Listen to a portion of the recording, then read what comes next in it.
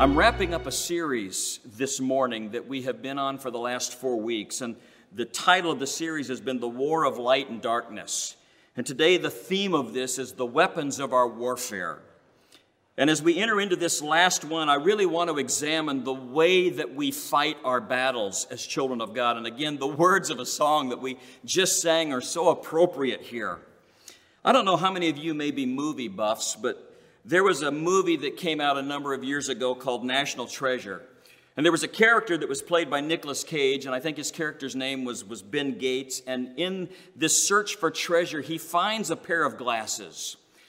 And he didn't know at the time that looking through the different colored lenses of those glasses, when he found the right map, was going to begin to reveal clues to him as to where he needed to go and what he needed to do. And for those of you that are regular Bible readers and you love to study the Word, perhaps you have noticed that with everything going on around us, that it seems to color the lenses of the way that we look at the Word of God. And I have found most recently that as we're looking at the Word, that God has a way of taking the lenses of culture and begin to reveal different truths, even from scriptures that we have read before, that just seem to come to light in a new way because of what we're going through. And He allows His Holy Spirit to lead us into the truth of that Word, and that we can begin to apply it to the situations of our life that bring an encouragement to our heart through it all. Several times this past week, I've had different people from our congregation just get in touch with me and respond that as they have been approaching the Word of God each day in prayer and reading it, they have discovered that when they needed the direction of the Word of God, that God was faithful to them. That if they needed wisdom for that particular day, that God was really faithful. And every time they needed a sense of encouragement, that there was something in the Word of God through the lenses of their life that He would begin to highlight in the Word that would lead them and touch them exactly where they were. And I'm so grateful that the Word of God does that for us. We know that the power of the Word of God as it relates to our life lies in the prayer and obedient application of the reader or of the listener. If you were to look at the Bible, you would discover that it's still words, and it is sentences, and it is language until it is quickened and made alive in us through the ministry of the Holy Spirit. We will read the passage, but unless the Holy Spirit gives it life, makes it live and quickens it, unless He incarnates the Word in our heart and in our souls and in our minds, it's just a printed word.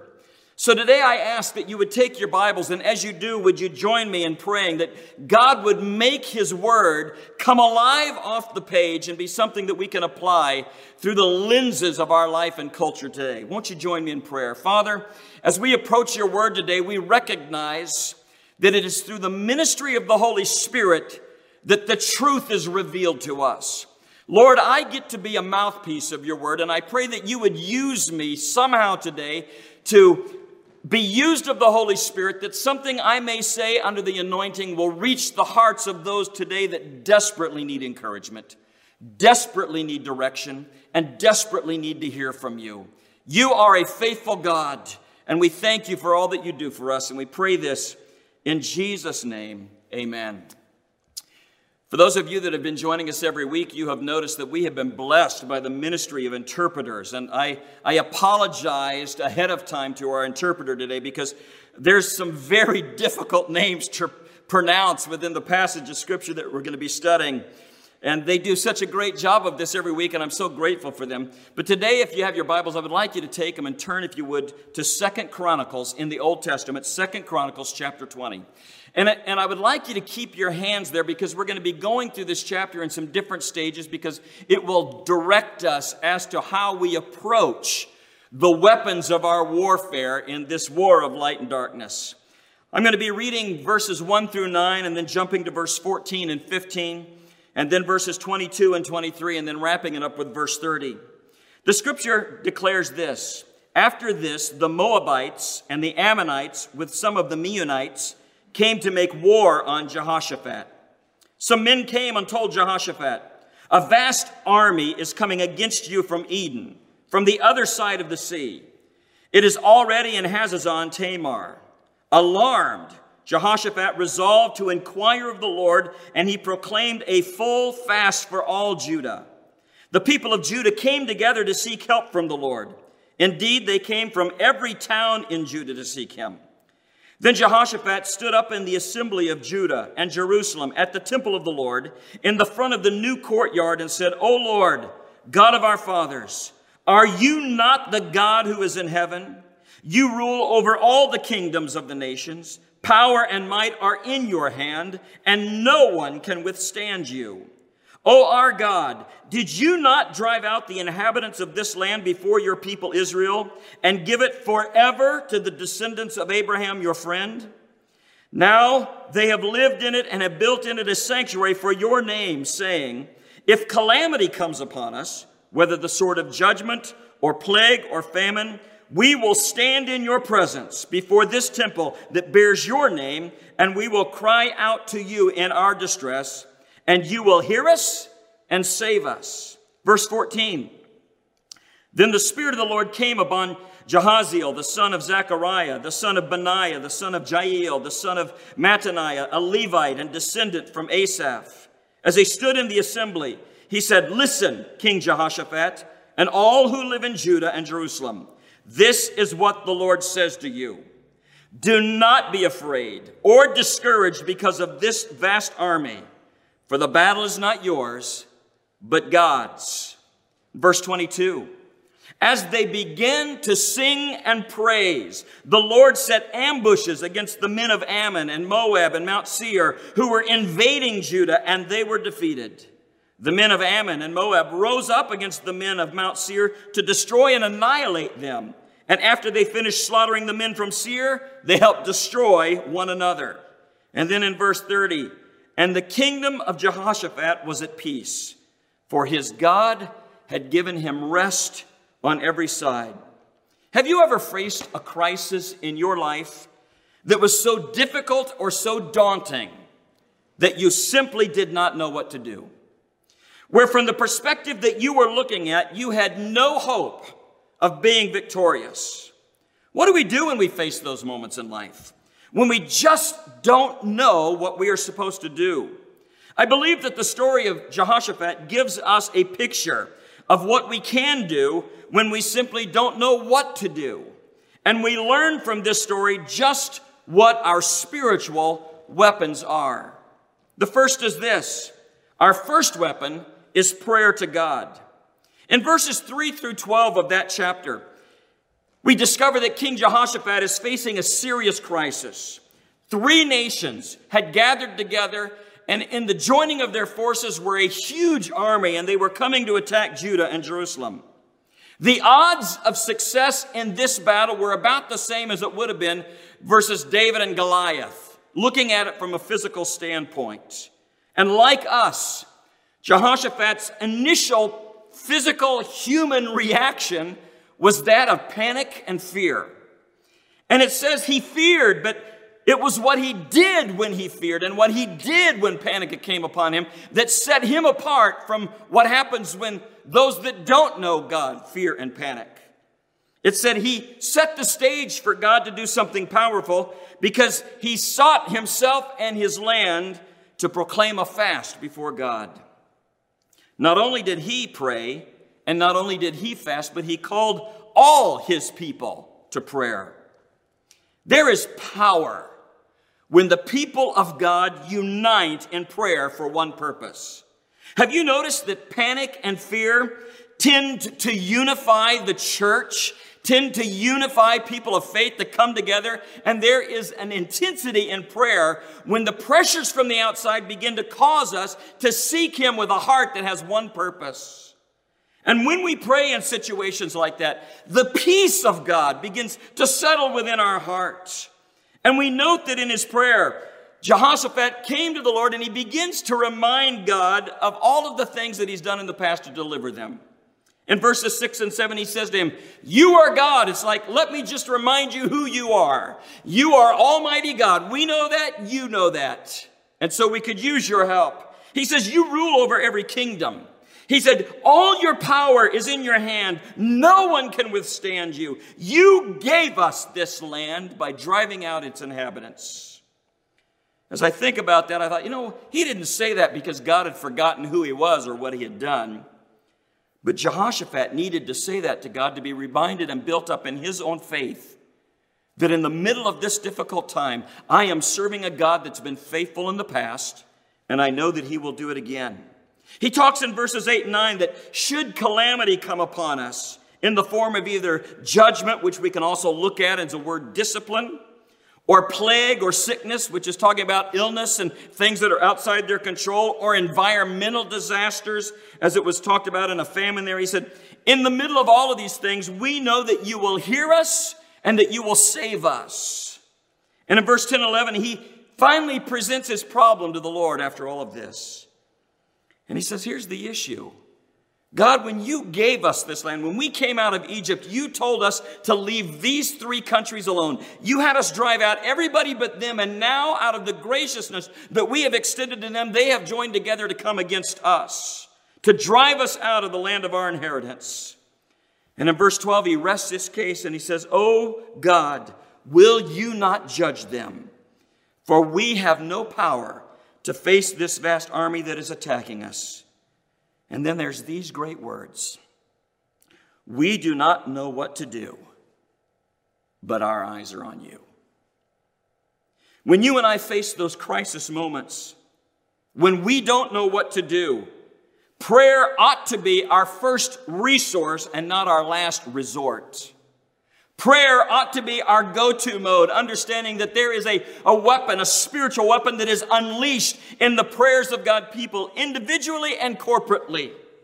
And so our first weapon in this warfare of light and darkness is there's a powerful weapon in prayer when God's people pray individually or corporately. God is at work on their behalf. The second thing that we learn out of this is the weapon of proclaiming the word of God. In verses 13 through 17 of this chapter, we recognize that one of the greatest resources of hope, one of the most powerful weapons that we have, is to actively engage spiritual warfare with the Word of God. We must let God speak through His Word. We must let it indwell us and work into us. And as we seek Him in prayer and as we look to His Word for guidance, God will give us an answer. We look back in the New Testament at Matthew chapter 4 and the interaction between Jesus and Satan when Satan was tempting Jesus after he had not eaten for 40 days, and Satan tempts a very hungry Jesus to turn the stones into bread. Jesus responded with the word, "Man does not live by bread alone, but by every word that comes out of the mouth of God." In other words, Jesus said, the power that feeds us and nourishes us is the Word of God. Wanting to test his divinity, Jesus says, why don't you throw yourself off this high point in the temple and prove that your angels will minister to you? And Jesus responded, "It is also written, do not put the Lord your God to the test." Tempting his glory by saying, "I'll give you all that you see in the world if you will just worship me." Jesus responded, "Worship the Lord your God and serve him only." Jesus answered every one of Satan's attacks with the Word of God, even though Satan scripture twisted each of those attacks, using a piece of the Word to come against him. Oh, church, we need to know the Word, and we need to be able to rightly divine it as we use it. There are moments in our life where the very words of God will be our weapon against a relentless enemy. The Bible tells us that all the men of Judah, with their wives and their children and their little ones, stood there before the Lord. There's this beautiful image in this verse of entire families coming together, men with their wives and their children and their babies, and they're standing there together recognizing we are dedicating our family to this purpose, a prayer in unity as we come before God. And following his prayer, God sent a word of hope, a prophetic word through the prophet Jehaziel. And he says to them, "Listen, King Jehoshaphat, and all who live in Judah and Jerusalem, this is what the Lord says to you. Do not be afraid or discouraged because of this vast army, for the battle is not yours, but God's." Jehaziel encouraged the people to trust in God. And then he told them, exactly where the enemy would be as they were climbing up a certain pass at the end of a certain gorge in a certain area of the desert. And he said, you will not need to fight this battle, but take your positions, stand still, and see. In other words, get where you're supposed to be and then watch the deliverance of the Lord that he's about to give you. And the Lord will be with you. I love the fact that we who are followers of Jesus Christ have an unfair advantage in this spiritual warfare. Number one, we already know the enemy has been defeated, and so we are fighting a war that is in its last vestiges. We are on the winning side. The other aspect of warfare that I love that's demonstrated in this scripture is the fact there's nothing Satan can do or anybody that he motivates to do that our God doesn't already know their plans. He so very clearly in this scripture leads the people of God to the direct place where the enemy was going to come and attack them. And then he says, take your positions and stand there and watch what I do. And they were to watch as God did a mighty victory on their behalf. So as we look at the weapons of our warfare that are given to us to activate, we recognize that the Word of God activated in our life becomes a supernatural power that we have as we battle the things taking place in the heavenlies. The third weapon that is mentioned within this chapter is praise to our God. If only we could realize how awesome the power of worship is and the power of praise. It would transform the lives of individuals in our churches. Listen, over these past 12 weeks, I have been astounded at the number of songs that individuals have listened to and worship songs that they said, man, this has really just blessed me. And we begin to send them out during the social messaging to each other. And we listen to those things and we sing them and we learn the words to those things. And we recognize that within that, we have discovered that praise is a weapon that we use against the enemy. Something happens when we praise God. Something happens on the inside. Something happens on the outside. He is enthroned and he dwells in the praises of his people. What a weapon that we have in our warfare arsenal that the enemy can do nothing about when we praise our God. Psalm 22:3 says this, yet you are enthroned as the Holy One. You are the praise of Israel. God is the one whom Israel praises for his saving acts in her behalf. And Jehoshaphat believed the word of God's prophet that had been given, and he began to praise the Lord at the word. In fact, if you note the place of praise in God's victory, we learn that number one, we ought to praise God before the battle. It says, as soon as Jehoshaphat heard the message of God's prophet, he began to worship the Lord. It said he bowed down with his face to the ground, and all the people of Judah and Jerusalem fell down before the Lord. And then the Levites and the children of the Kohathites and the Korathites stood up, and they praised the Lord God of Israel with a loud voice. Can you picture that? In this praise service, people falling on their face, others standing with hands raised, and a loud praise goes up. Before the battle has ever begun, they learned the weapon of praising God before the battle. And then we ought to learn to praise the Lord during the battle. It said early in the morning, they left for the desert of Tekoa. And as they set out, Jehoshaphat stood and said, listen to me, Judah and the people of Jerusalem. Have faith in the Lord your God and you will be upheld. Have faith in his prophets and you will be successful. After consulting the people, Jehoshaphat appointed men to sing to the Lord and to praise him for the splendor of his holiness as they went out at the head of the army. Give thanks to the Lord. His love endures forever, they sang. And they begin to sing and set praise. I've pictured this so many times as I've read this passage. The army is going up. They're about to take their positions. And the people in the front, the ones who are most in danger, is the choir, the worship team. Put them right out there in front. And they're singing with loud voices and praising God. Can you imagine how discouraging that must have been for an enemy to hear that the people they're about to attack are not afraid at all, but are singing songs of victory before the battle ever begins. As they're singing, give thanks to the Lord, whose love endures forever. And then we learn in this chapter that we ought to give praise to the Lord after the victory is won. Scripture tells us that by the time they got to the place that God told them to go, all they could see was dead bodies laying on the ground. No one had escaped. I love the aspect of this, that when God brings victory to your life, it's not partial victory, it's complete victory. He doesn't do things part way. In fact, the carnage was so widespread that the scripture said it took 4 days for the people of Judah and Jerusalem to go out and just to gather all the plunder from the dead bodies that were there. And at the end of all of that, after gathering everything, 4 days later they get together and they have a praise service at everything that God had done. In other words, praise began before the battle. It carried them into battle, and it continued after the battle was over. Remember, 2 Corinthians chapter 10, verses 4 and 5 says, the weapons that we fight with are not the weapons of the world. On the contrary, they have divine power to demolish strongholds, to demolish arguments, and every pretense that sets itself up against the knowledge of God. And we take captive every thought to make it obedient to Christ. Prayer, the Word of God, and praise are our 3 greatest weapons as we engage in this spiritual warfare.